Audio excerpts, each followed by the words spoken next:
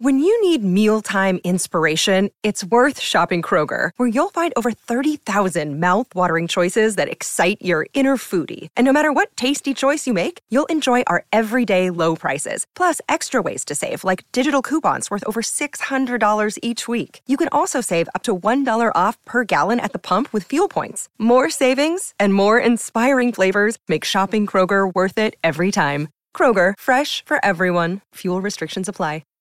Welcome to episode 24 of Penscast. This is your host, Lucas Wester, as always.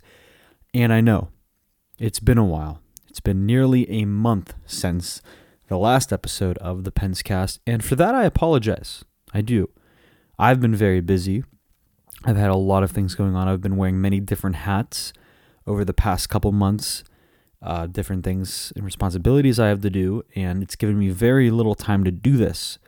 But I was reminded by a friend of the show in the past few days that I have this, and I still have a responsibility to do it. And I'm going to stick with it because I enjoy doing this. I just haven't had the time to do it. And once this semester comes to a close, which in the next 2-ish weeks it will be, I'll have more time to do this more frequently. I would like to get back on the one episode a week schedule that I had going on there for a while. I even did that, through most of the off season. I was able to find things to do, and this is the heat of it all. It's, the peak of hockey time is right now. There's so many storylines going on around the league, and I just haven't had time to talk about it. But I've had a lot of thoughts on it, and in particular, what's been going on with the Pittsburgh Penguins, and this is the Penscast after all. So there are a lot of things I want to get to in this episode. It is almost 1 a.m. on Sunday, November 26th. We are just a few hours removed from a Penguins 3-2 victory over the Toronto Maple Leafs on Hockey Night in Canada. It was at the PPG Paints Arena, and the Penguins got a win following a disastrous game the night before in Buffalo against the Sabres, where they lost 3-2, same score as tonight's victory, but it was a much more heartbreaking loss where the Penguins had a 2-0 lead going into the third. Actually, that may not have been true. Yes, it was. Sorry. It was going into the third. They had a 2-0 lead, and in the third, they allowed 3 goals, and that was it. And you hear something like that, and you must think, oh, the goaltending was bad. They, crapped the bed there. No, that wasn't the case. Alex Nedeljkovic and Tristan Jarry and Magnus Hellberg, on top of it, have actually had very good seasons this year, and we're going to get into that a little bit later. But Nedeljkovic had a 9-12 last night in his game against the Sabres. It was not his fault that the team crapped the bed there. You need to score more than 2 goals against Ukko-Pekka Luukkonen in order to win the game against Buffalo, and unfortunately they were not able to pull that off. But tonight's game against the Toronto Maple Leafs was a different story, and it was a much more competitive opponent, I'd say, an opponent that you expect to see in the playoffs. Buffalo, we expect to contend and, try to be in the mix for a playoff spot.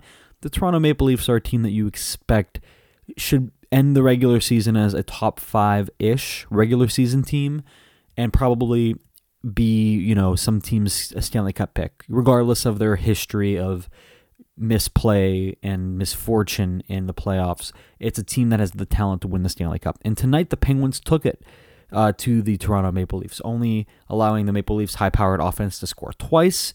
One goal, the first goal of the game was by Tyler Bertuzzi. He made it 1-0 for Toronto.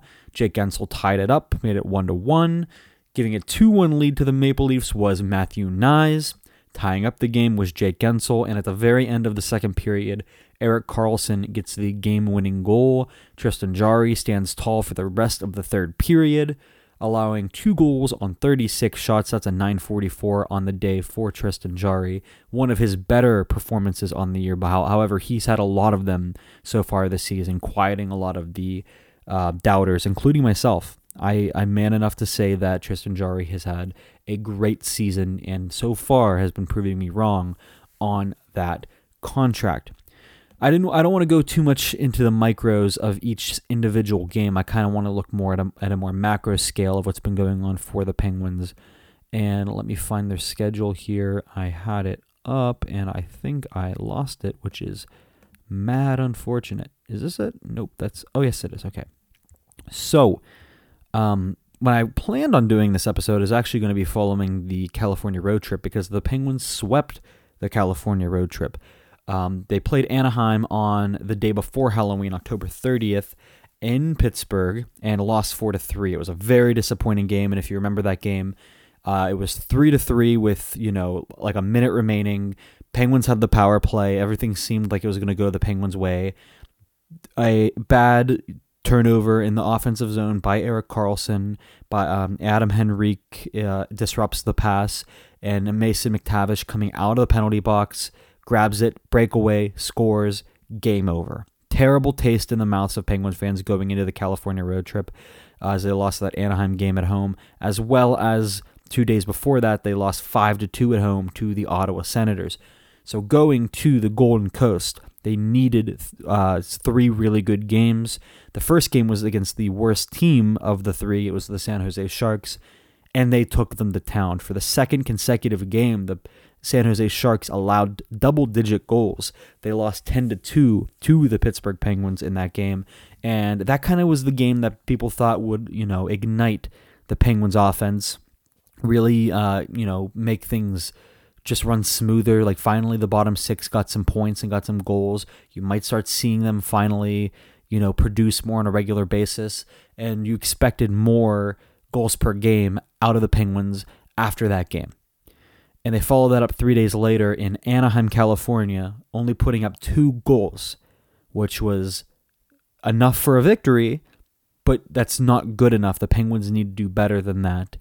On a nightly basis. You get 2 goals in a game, you rarely win those games. You need more than 2 goals. You need to average 3.5-ish goals in today's NHL, 4 goals, in order to securely, go ahead with a victory, especially with the goaltending that the Penguins have been getting recently. Recently, you're able to get less goals and score because they've been lucky in that way in some games.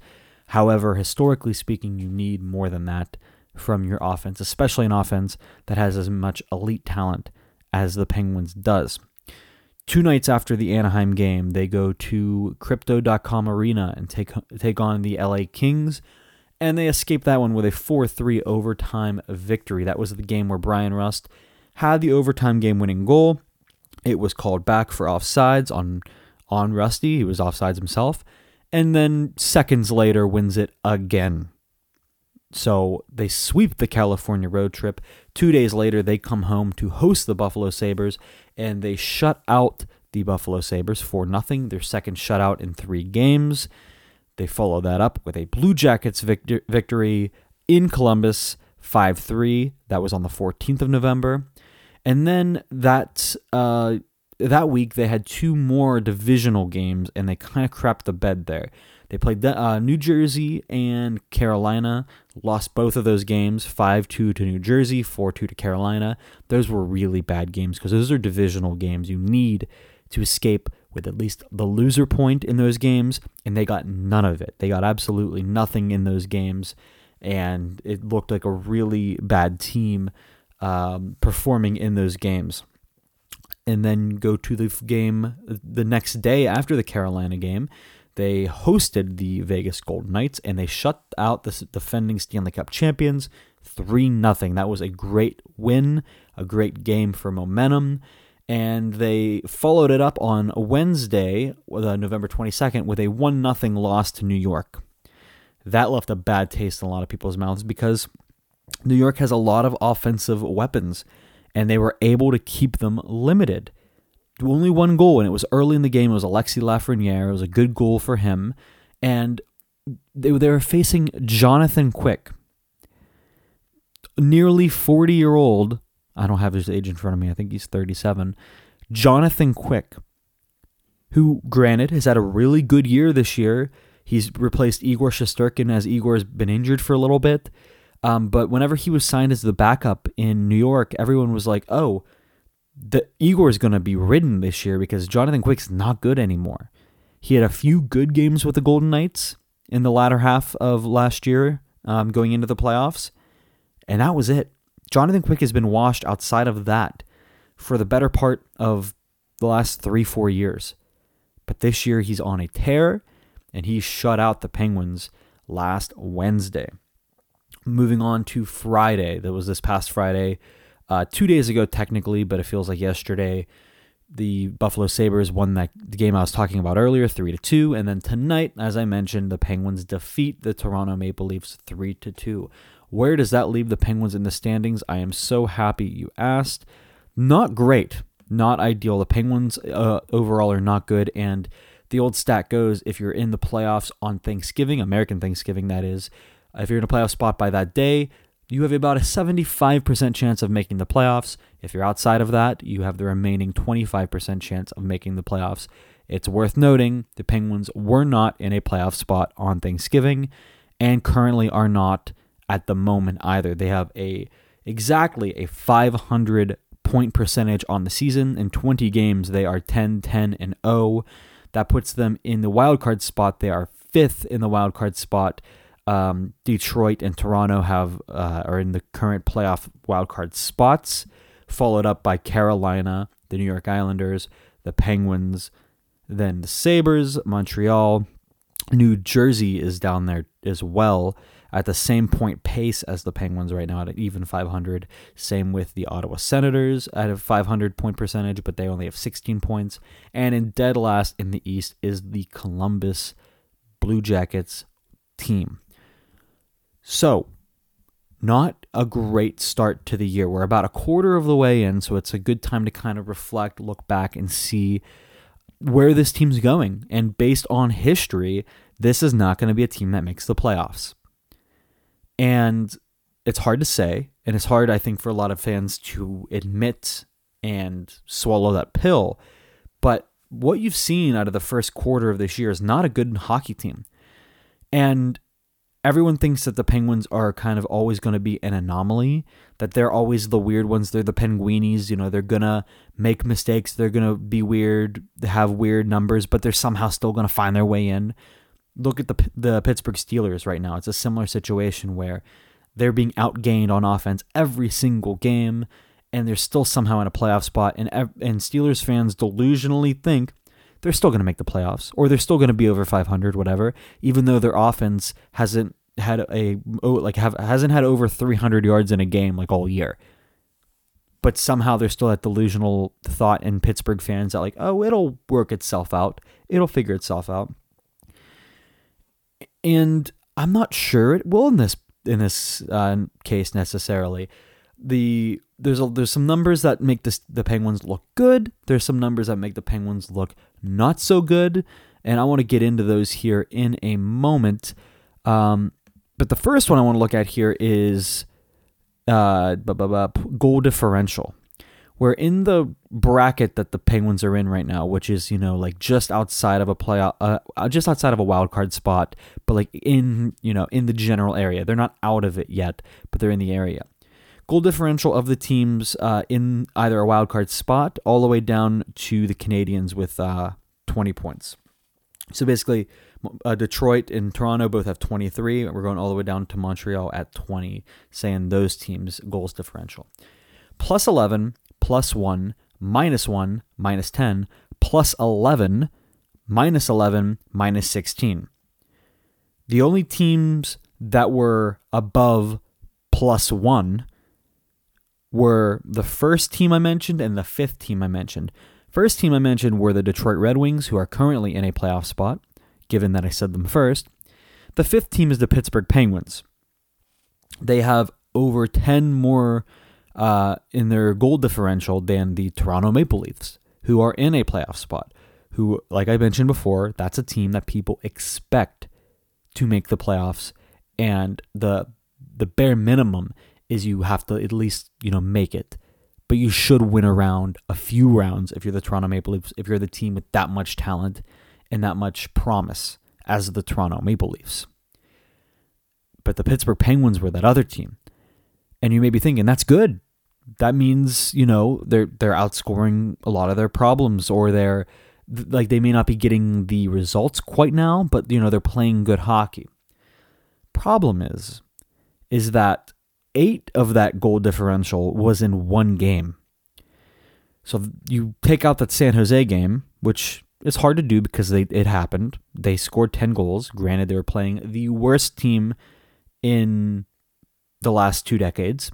So, granted, at their lowest point too, at least so far, back-to-back double-digit games. I mean, come on. How does it get worse than that? Maybe 3 in a row. I wouldn't wish that on them. Anyways, you take that San Jose game out of the Penguins' goal differential, they're down to a +3. Still in second place in goal differential amongst those teams, but only 2 more than Toronto, so it's negligible. 4 more than Carolina, so it's not as significant. It kind of dilutes the value of that stat, which at face value, because it's on the NHL standings, you're like, oh, the Penguins may not be in a playoff spot per se, but they're playing good hockey. Not really. Some numbers I'm going to mention will back that up, but overall, I'm not going to defend that claim. I'm not going to say the Penguins are playing good hockey. If they're playing good hockey, they'd be on a better than 82-point pace. An 82-point pace is not good enough. I'm going to look and see what 82 points, what draft pick and position that would have given the Penguins if they did it last year. Let me take a quick look here.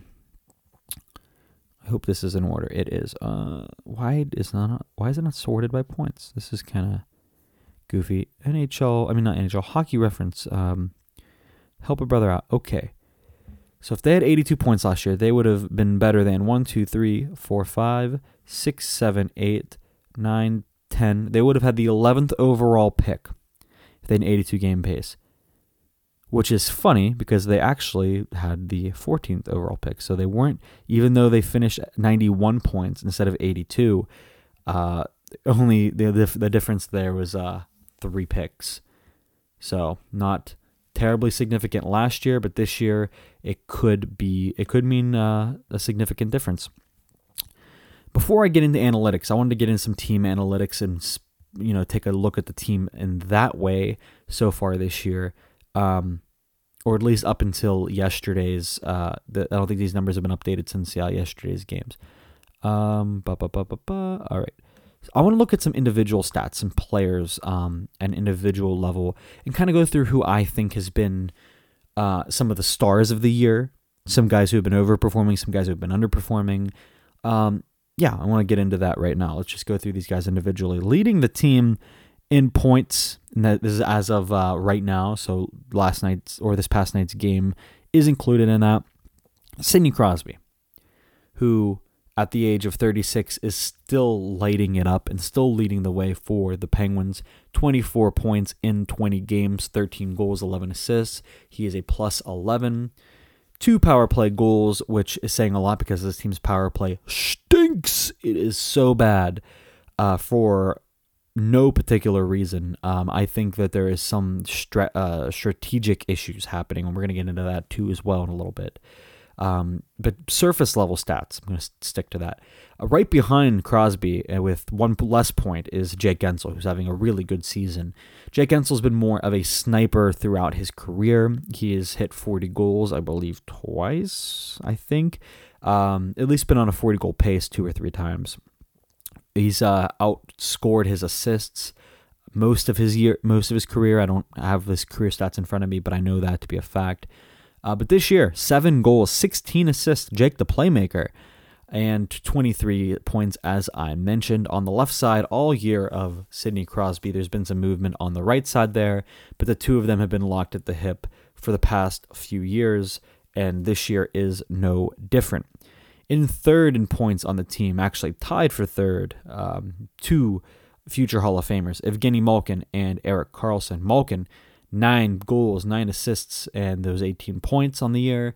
Erik Karlsson, 6 goals, 12 assists, and those 18 points. Funny enough, Erik Karlsson is a +9, considering he had a god-awful plus-minus last year, granted, on that San Jose team. It's kind of impressive that he is as plus of a player as he is, given his defensive deficiencies.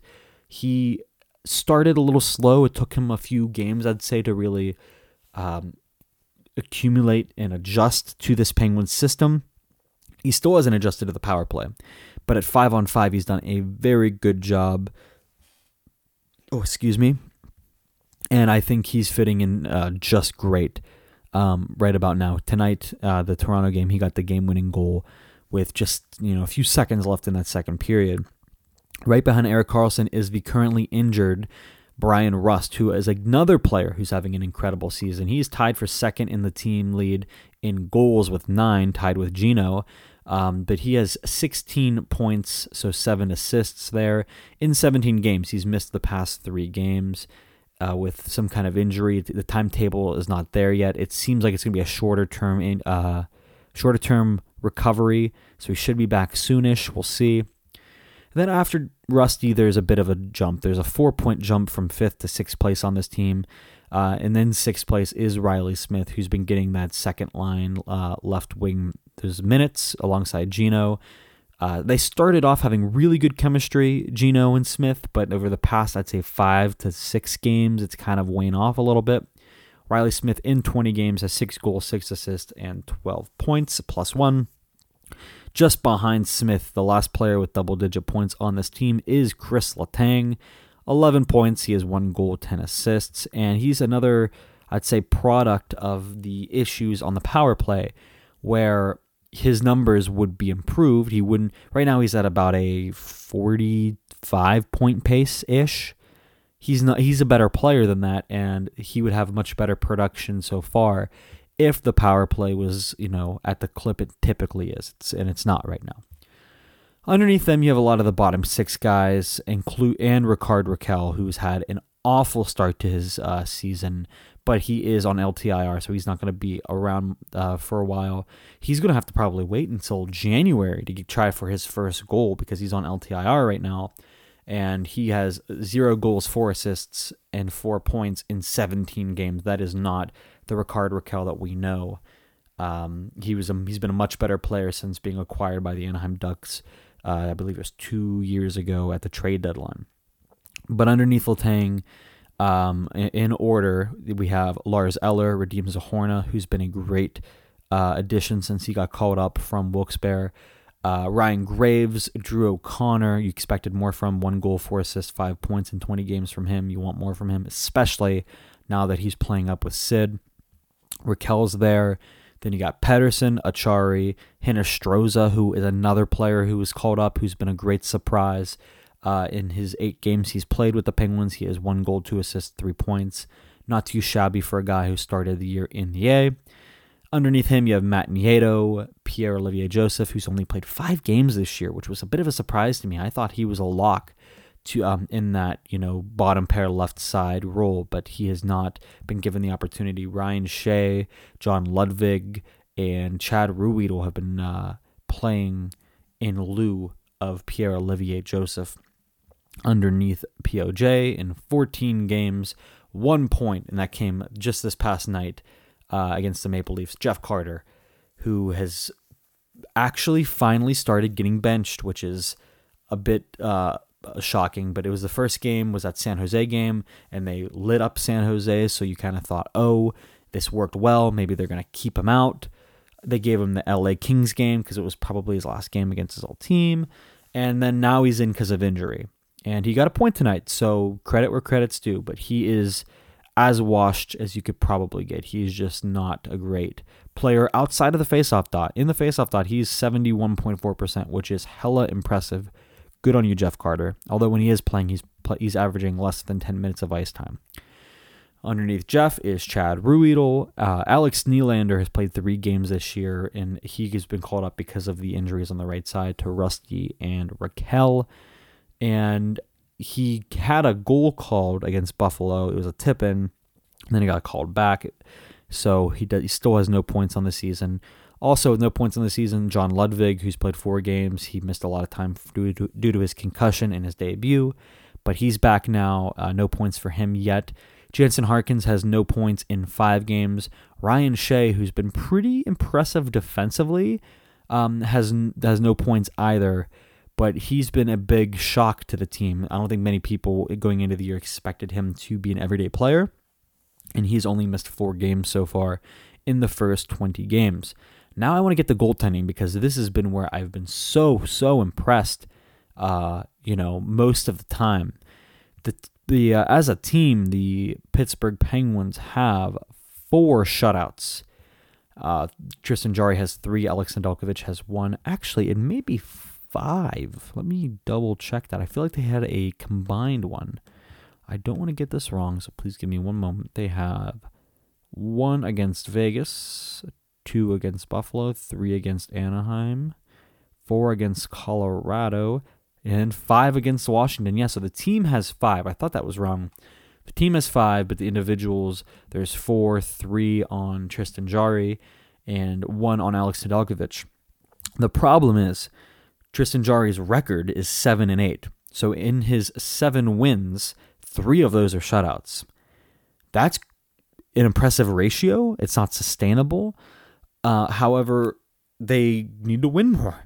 Those games that you're getting good performances out of Tristan Jarry, you need to score. You need to take advantage of it. You have too good of a team to not score. And Nedeljkovic missed some time, so Magnus Hellberg was up 2.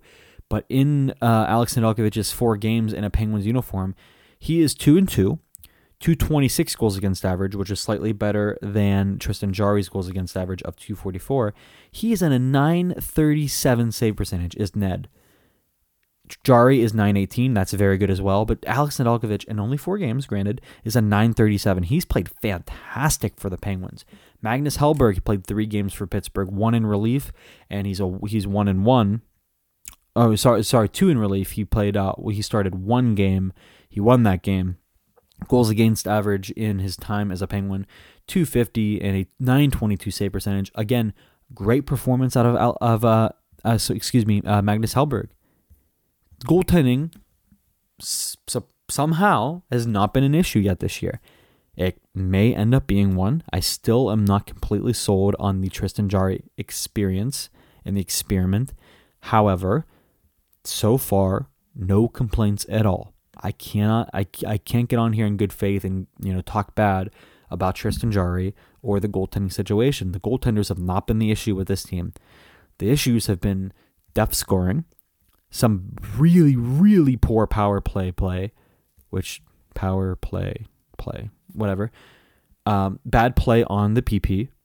That's not any better. Jesus Christ. Anyways, it's been the power play. It's been the lack of depth scoring up until the past couple games. And it's also been some really, really, really dumb decisions on defense. We talked about whenever Erik Karlsson was acquired that he is going to be a lightning rod. He's going to be a player that some fans are going to love because of the magic he can create on offense. But he's going to make some really, really bad decisions defensively, and he's done that. When people say Erik Karlsson is a winger that lines up on defense, I believe it. I agree with that. I think he has the speed, the skating ability, the hands, the shot, all of it to be an elite winger in this league. Problem is he lines up on defense, and with that comes responsibilities to defend and not give the puck away in your own zone or in an opportunity where the opposing team can get a breakaway. And he's done that multiple times. He did it in the Toronto game. I remember distinctly, like I mentioned earlier, in that Anaheim game at home that cost them the game with the turnover to Henrique, pass up to McTavish, walk off, goal score right there. He's made some bad decisions there. He's not the only one. Ryan Graves hasn't exactly been as advertised. He may have 5 points on the year, which is pretty mediocre for him. But he's had some issues defensively. He hasn't looked the best either. Marcus Pettersson, I think, has looked his best. He's actually looked very, very good this year. I have no complaints with Marcus Pettersson. He took a stick to the face in the Buffalo game 2 nights ago, and that really worried me because of how good he's been. He's picked up a lot of the defensive slack for Karlsson because they've been the Swedish pair together, the two of them. And I have no complaints with what Marcus Pettersson's been doing. I think looking back now at this point, I think there were a few dumb decisions that were made at training camp, one of which was sending Redeem Zohorna down. And I think that was because they wanted to claim Jansen Harkins. Harkins has given them more flexibility. Granted, he hasn't done much. He is a center, so that's part of the flexibility, and they've also been able to send him up and down. Ever since they claimed him and sent him down the first time, he's now able to just freely go up and down.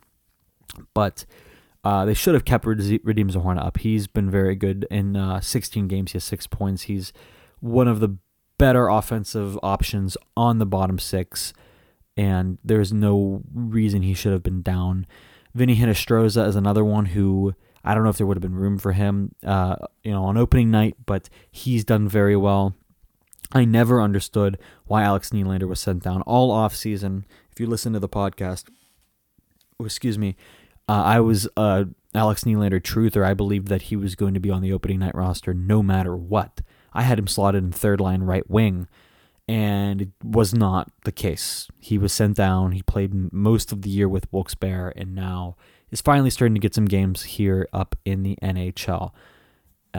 Defensively, I'm very interested to see what they end up doing with Pierre-Olivier Joseph with only 5 games played. Maybe you think he's a trade chip that they have to use at some point. If they want to improve the blue line, that's the kind of a young guy that a lot of teams would take a chance on. If they're sending out a veteran rental, something like that, that's a guy you'd want to take back if you're a young rebuilding team. POJ, I think, still has a lot of upside. And last season, whenever the team was down like half of their defense, even more than half, he played first pair minutes with Chris Letang, and he didn't look that out of place. He held his own. One thing I do want to say that I'm not going to complain about, I'm going to say he's done an incredible job. I want to compliment just as much as I did goaltending, is the penalty kill. This Pittsburgh Penguins penalty kill that, for the most part, Kyle Dubas kind of created. It's with a lot of the signings that he made. This penalty kill has been unreal. They've been very, very, very good. Granted, they haven't been penalized very much this year. I think they've been penalized the least, or towards the bottom of the league at least, so far this year, which is pretty interesting. But the penalty kill themselves have been incredible, led by guys like Matt Nieto and Noel Acciari. The two of them have done a great job on the PK. Even today, I think it was whenever the Toronto Maple Leafs pulled their goalie, which Sheldon Keefe pulled his goalie really early. It's around like 3:30, I think, left in the third, so there was a ton of time left. The Penguins, towards the end of that, sent out basically their penalty kill, where Matt Nieto was one of the guys that was able to get a good clear, just because he has that penalty kill mentality, which in a circumstance like, when you have a goalie pulled against you and you're shorthanded, maybe not the worst idea to throw your PK guys out there that can do that. Noel Acciari has not been great offensively. Just like Nieto, they each have 3 points, but they are getting it done on the penalty kill in a big way. I am very impressed with what I've seen from them so far. Lars Eller is another one who's been great. He's been a great face-off guy. He's been a very good third-line center. He's finally starting to put it together offensively with 8 points in 20 games. 3 of those were goals. But he's also been a huge voice in the locker room. He's one of those guys that will talk after losses or, even after victories. He's one of those guys that seems to be the go-to for a lot of reporters, just because of, the leadership that he's been exuding as a veteran on this team. There's a lot of veterans on this team, but that's a guy who I think came into this room and immediately made an impact.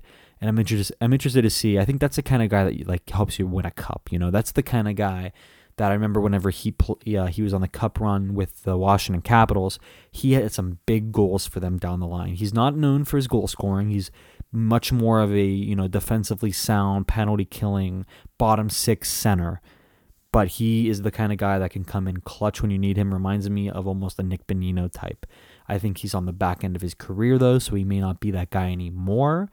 But there's still a lot of season left. We'll see what Lars Eller truly can become this year, and I believe the Penguins still have more years with him. I don't believe it was a 1-year deal. I believe it was a 2-year deal. Let me double check that. Lars Eller, yes, so he has 1 more year left at $2.45 million. That was a good little signing there by Kyle Dubas. When we come back, I'm going to get into some of the analytics of the season and take a look at it from that angle, see how the Penguins are actually doing, whether they should be improving or not, things like that. So we'll be right back after this. Bet the action on the ice with DraftKings Sportsbook. As it stands right now, like I said, early Sunday morning, almost Sunday, the twilight hour right now. As it stands right now, David Pastrnak is the leader for the Hart Trophy odds. He is at a plus 400. And behind him, you might think, is it Connor McDavid? No. Jack Hughes is behind him at a plus 500. McDavid's all the way down in third in the Hart Trophy odds at a plus 700. That's just with the way the Edmonton Oilers have been playing so far this year. But man, those are some interesting odds for the Hart Trophy. Cale Makar is on the list. There's two defenders at plus 2,500. Cale Makar and Quinn Hughes. Lots and lots of good options there for the Hart Trophy. All the way down to guys like Erik Karlsson at plus 30,000 and Mika Zibanejad also at plus 30,000. Tons of options on DraftKings Sportsbook for the Hart Trophy Award. Download the app now and use code THPN. New customers can get $150 instantly in bonus bets for just betting $5 on hockey.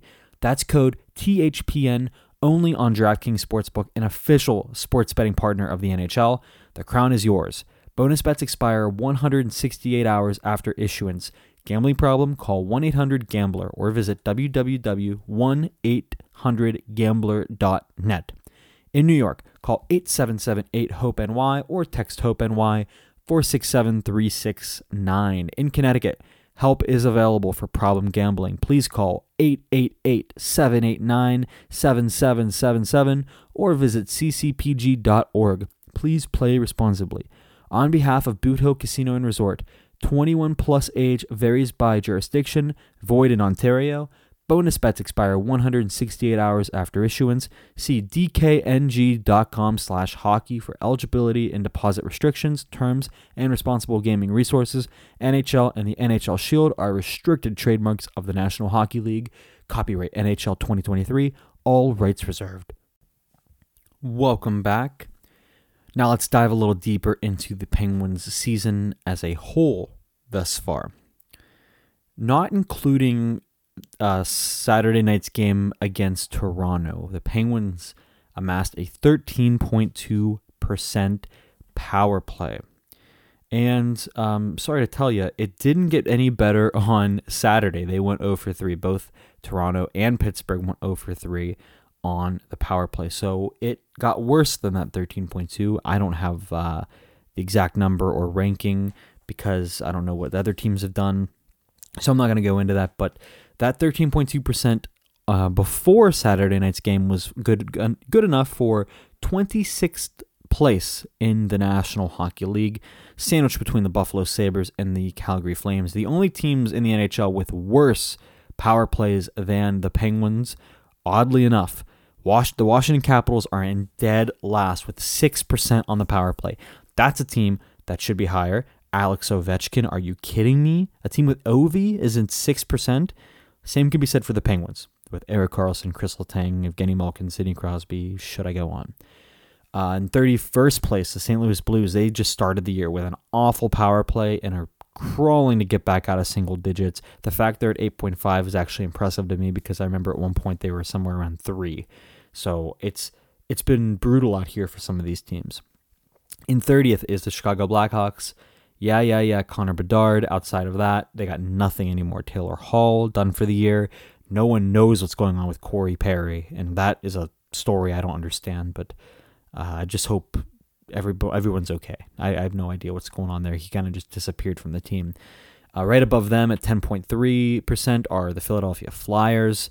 Right above them at 10.4%, Columbus Blue Jackets, and then a little jump higher at 12.5% are the Calgary Flames. But something tells me the Penguins are going to be in the 12s now that they went 0 for 3, maybe even less than the 12s, now that they went 0 for 3 tonight against Toronto. That is a problem. And the man in charge of the power play, to no secret of Penguins fans, is Todd Reirden, who once upon a time was a Penguins coach, left, became the head coach of the Washington Capitals, and is now back with the team after an unsuccessful run at the helm of the Washington Capitals. He's in charge of the power play as well as the team's defense. And I'm not sure what strategically is wrong, but I'm not the coach. But one thing I do know is that a team with 4 future Hall of Famers, and all offensively minded, might I add, should be at a better power play clip than 13.2. Honestly speaking, the Penguins should have a top 5 power play in the league. No doubt about it. Top 5 right now: the New Jersey Devils, the Tampa Bay Lightning, the New York Rangers, the Vancouver Canucks, and the Toronto Maple Leafs all are at 28.3 or higher. And right below them are the Arizona Coyotes. Who would have thought that? At 26.1%. Good job on the Coyotes, man. They're having a sneaky kind of year. Not too shabby from them. But Penguins need to be higher than 13.2. And I was talking to some of my coworkers tonight. I thought that if the Penguins had lost this game, I think that's the kind of game that coaches get fired over. And I don't know if it necessarily would have been Sully, although there's been more chatter about that online over the past month or two than any of the previous 7 years that he's been here. It's been more vocal, definitely, no doubt about it.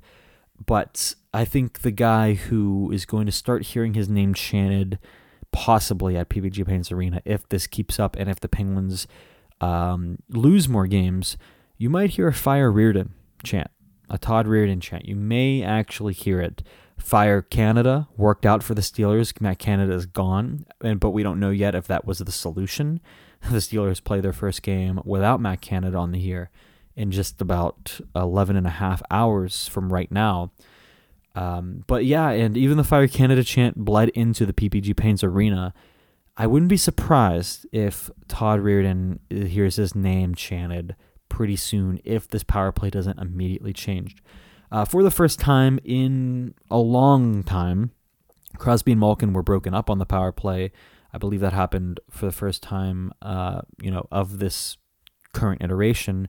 It was 2 games ago, I believe. I think the Buffalo game was the first time they did it. And it hasn't warranted any results either. So I'm not sure that was the problem. I don't think having one of your top 2 players sit for most of a power play is the best idea necessarily. I think that's kind of foolish. But there do need to be changes. I think they're just moving deck chairs on the Titanic, though. I think that the issue is bigger than who is deployed on the ice. I think there's system issues. You watch them, and they seem to be able to get no good high-danger scoring chances. And I think the problem is they're playing umbrella power play, where they keep it to the outside, and they're having no success getting tight, close, almost in the slot type shots. They're not getting anything like that on the power play. They're keeping it to the perimeter. They're just passing it back and forth, and whenever they wind up for shots, because they're so far out, they're getting blocked. Or because they're so far out, the goalie's able to just corral it. They're having no success getting any kind of action in close to the net in the areas where goalies historically have lower save percentages because the shot's coming at them from a couple feet in front of them, and there's nothing in the way between them and the puck. There's no player that's going to block it or anything like that. Those are the kind of power play setups that the Penguins need to start getting successful at. They have guys who can possess the puck like no one else. Erik Karlsson skates like a unicorn. Sidney Crosby is able to hold onto a puck and throw his ass in the way from letting any opposing player get near the puck better than anyone in the league's history. Evgeny Malkin is a monster on the puck when he wants to be and has one of the strongest slap shots in Penguins history. Jake Gensel is going to go down as a top 10 goal scorer, if he isn't already, in Penguins history. These guys, not even to mention Chris Letang, the best defenseman in the team's history. These guys should be able to put together an adequate power play, even if it was shooting at 20%, which is mediocre. The median, the statistical median in the NHL right now is right around 21%. The Stars in 16th place have 21. The Red Wings in 15th place have 21.3. So somewhere in between there is the average power play in the NHL. And the Penguins are a solid, I'd say, at this point, 8-ish, maybe even 9 now after tonight's game, percentage points behind that. You are not going to win games with that poor of a power play, especially when the expectation going into this year was that the acquisitions made, Erik Karlsson, were going to make it not only a good power play, but one of the best ever. You had the opportunity to have 4 potential future Hall of Famers on the ice at one time, and they did that for many games, and nothing came of it.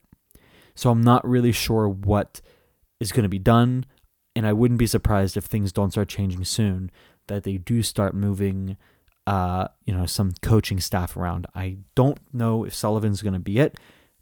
I don't think he'll be it. I think it'd be Reardon first. I think they'd probably go that route. Instead, they don't want to fire Sullivan and have to pay his salary out, for the remainder of it until he gets picked up by another team, which, believe it or not, I think he would get picked up by another team very quickly. But the reason, I don't know if I explained it, but the reason I thought that tonight would be the night if they had lost is because it was a Hockey Night in Canada game. The Toronto media was in town, and if they were going to see firsthand how poorly the Penguins played, if they just got their, crap rocked the entire night and just lost poorly, then I think they start bringing up and talking about Sully or one of these other guys getting fired.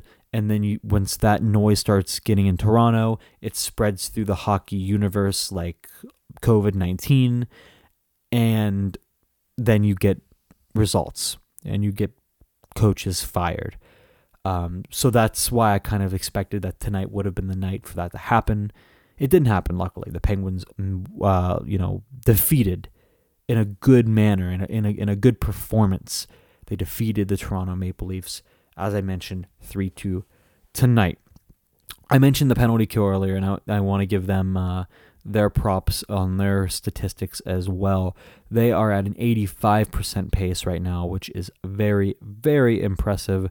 They are 9th in the NHL. I'm surprised they're only the 9th. Again, this doesn't include tonight's game against Toronto, where they were 3 for 3. They were able to kill all 3 of the Maple Leafs power play, so they may be even higher. They will be higher than that, definitely, whenever the numbers are updated. Excuse me. But average in the NHL right now is actually pretty low. It's about 78.8. Capitals are in 16th with 78.8. The Red Wings are in 15th with 78.9. So they are a good 7-8 percentage points. I'd say 7-ish above the median. So they're having a very successful year, especially with the personnel that they're able to roll out every game. Another good stat, which I don't take a ton of, I don't take a ton of stock in, but nonetheless, it's a good thing. It's good to be leading in stats than to be in last place. The Penguins are in first in the NHL in face-off win percentage. You look, from first line all the way down to the extra skaters that they have.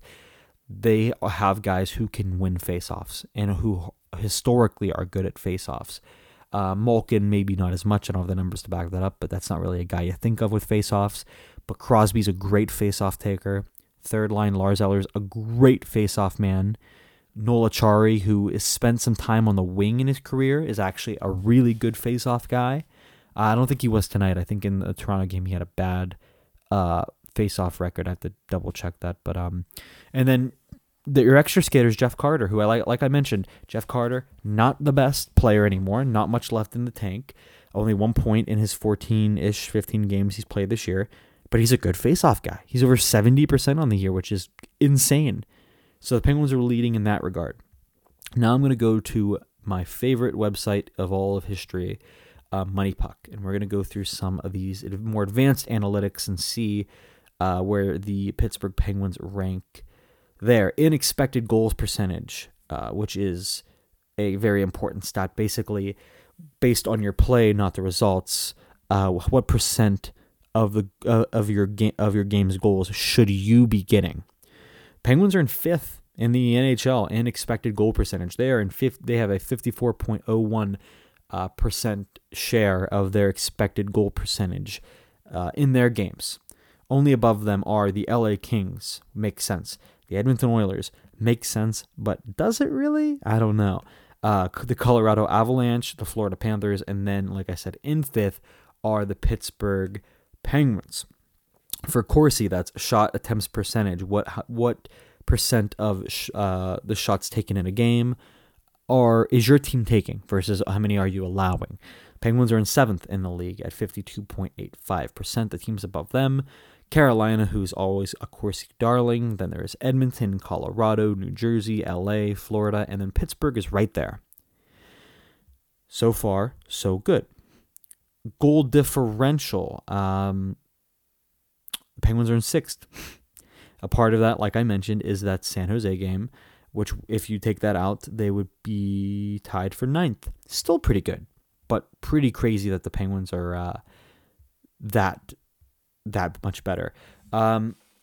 Expected goal differential. So based on the goals you should be getting versus the goals you should be allowing, Penguins are in 3rd at 7.27%. Above them, unbelievably, the Edmonton Oilers. That shows you how bad their goaltending is. They're getting no saves. They're playing okay hockey, but they're getting nothing in return. They're getting dog crap in return in net from Stuart Skinner, Jack Campbell, Calvin Pickard, and whoever else puts on that oil crest and puts goalie pads underneath it.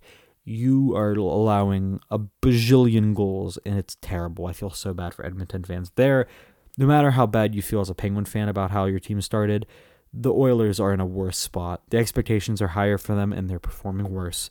And they've already fired their coach. So what left is there to do? But yeah, Penguins are in 3rd behind LA and Edmonton. LA is at the top of all of these charts. They've had a very good start to their year. I didn't realize. I know that they're good in the standings, but I didn't realize how analytically sound they are. Save percentage, the Penguins as a team are in 7th with 92.77%. Above them, the Boston Bruins are in 1st, followed by the New York Islanders, Vegas Golden Knights, Vancouver Canucks, Montreal Canadiens, which is kind of odd. And the Winnipeg Jets. Another stat that's improved from last year. Bit of a niche stat, but nonetheless, I think it proves that there's been some improvements made in this department. Expected rebound shots for. So basically, you're shooting the puck and you're getting you're getting rebounds. You're getting second opportunities, which was not the case last year at all. I think a big part of this is having a guy like Erik Karlsson who can get the puck on net and not necessarily have it corralled immediately, where he kind of gets it on net and there's some second opportunities there. Penguins are 1st in that department with 36.38 expected rebound shots for. Looking for some other numbers here. High danger shots for. Penguins are 2nd in the league with 49, so they're getting to those dirty areas. At 5-on-5, this is probably the best team. By the way, all these stats here are 5-on-5 specifically, but they are one of the best, if not the best, 5-on-5 team this year. It is unbelievable how bad they are on the power play. For high danger shots for on the power play, they are very, very mediocre. They are down in 19th. So at 5-on-5 for high danger shots for, they're 2nd on the power play. They're 19th. Yeah, man, you got to get better opportunities on the power play. That's the moral of my story here. The team would be in a secure playoff spot if they had an average power play. That's been their biggest issue this season. And going into the year, if you told me that, I would have thought you were crazy. With the amount of talent that they have right now, I would have thought you were insane if you told me that. But here we are, alas, almost a quarter of the way through the season, just one game removed from the quarter mark, or you could kind of call it the quarter mark right now, whatever you want. But the Penguins are not in a playoff spot. Penguins are on pace to only get 82 points on the regular season. And their best players are playing good at even strength. Their goaltenders are playing very well. It's just the power play is the biggest issue. Even the depth scoring is starting to pick up, like I mentioned earlier. It is the power play. The power play needs fixing, and we'll see here soon if something can change. And there's a lot of games here coming up where change can be made. On Tuesday, the Penguins travel to Nashville to take on the Predators, and then the following, or 2 days later on Thursday, they take on the Tampa Bay Lightning in Florida.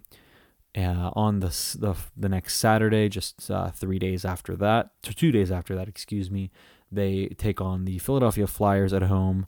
That'll be a good game, a Saturday evening in Pittsburgh against Philly. That'll be a good one. And then just 2 days later on the Monday, they travel across the state to Philadelphia and take on the Flyers. And then next Wednesday, they take on the Lightning again, also in Tampa Bay. That's weird. They play 2 games in Tampa over the next 5 games, and they're not back-to-back. Kind of weird. But then right after that, they play the Florida Panthers. So that makes some sense down on Friday, December 8th.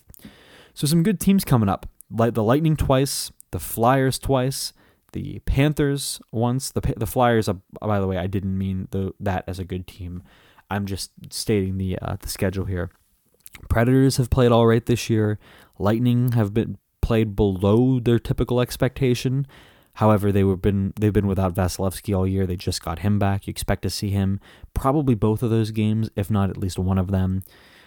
Panthers, like I said, have been very, very good this year, really impressing me with how well they've played in lieu of not having their 2 best defenders for most of the year in Montour and Ekblad. Arizona is after the Florida game. And then they play Montreal, Toronto in Canada, both of those games.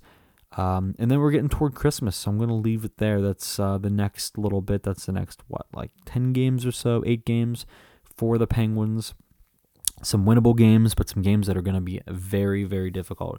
Games against Philly, you have to win those games because as much as I want to say Philadelphia is not a threat, they are in that position right now. They are, just about equal with the Penguins in the standings. You have to win both those games. You have to win them in regulation. You can't let any more divisional games go away with regulation losses or even overtime losses. If you have to, overtime loss, but for the love of God, get 2 points and get them in regulation. Do not give away any extra points to your division rivals. You cannot afford it. Even Tampa, because they're kind of on pace right now to be a wild card-ish team. That could be a team you're competing with in April. So you really, really need to steal points from these guys. Cannot give any ground. Be fierce with the puck. Do not let these guys walk all over you. And for the love of God, get your power play going. It's right. It's for the taking.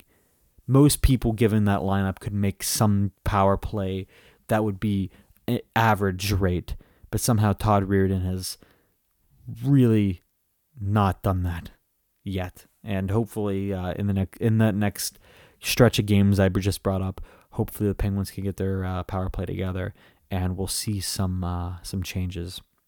But until then, I'm 58 minutes into this and it is almost 2 a.m. and I have stuff to do tomorrow, so I'm not going to continue this anymore. I'm going to leave that there. Thank you once again for listening to this episode of the Pens Cast. It was great having you along. This is episode 24.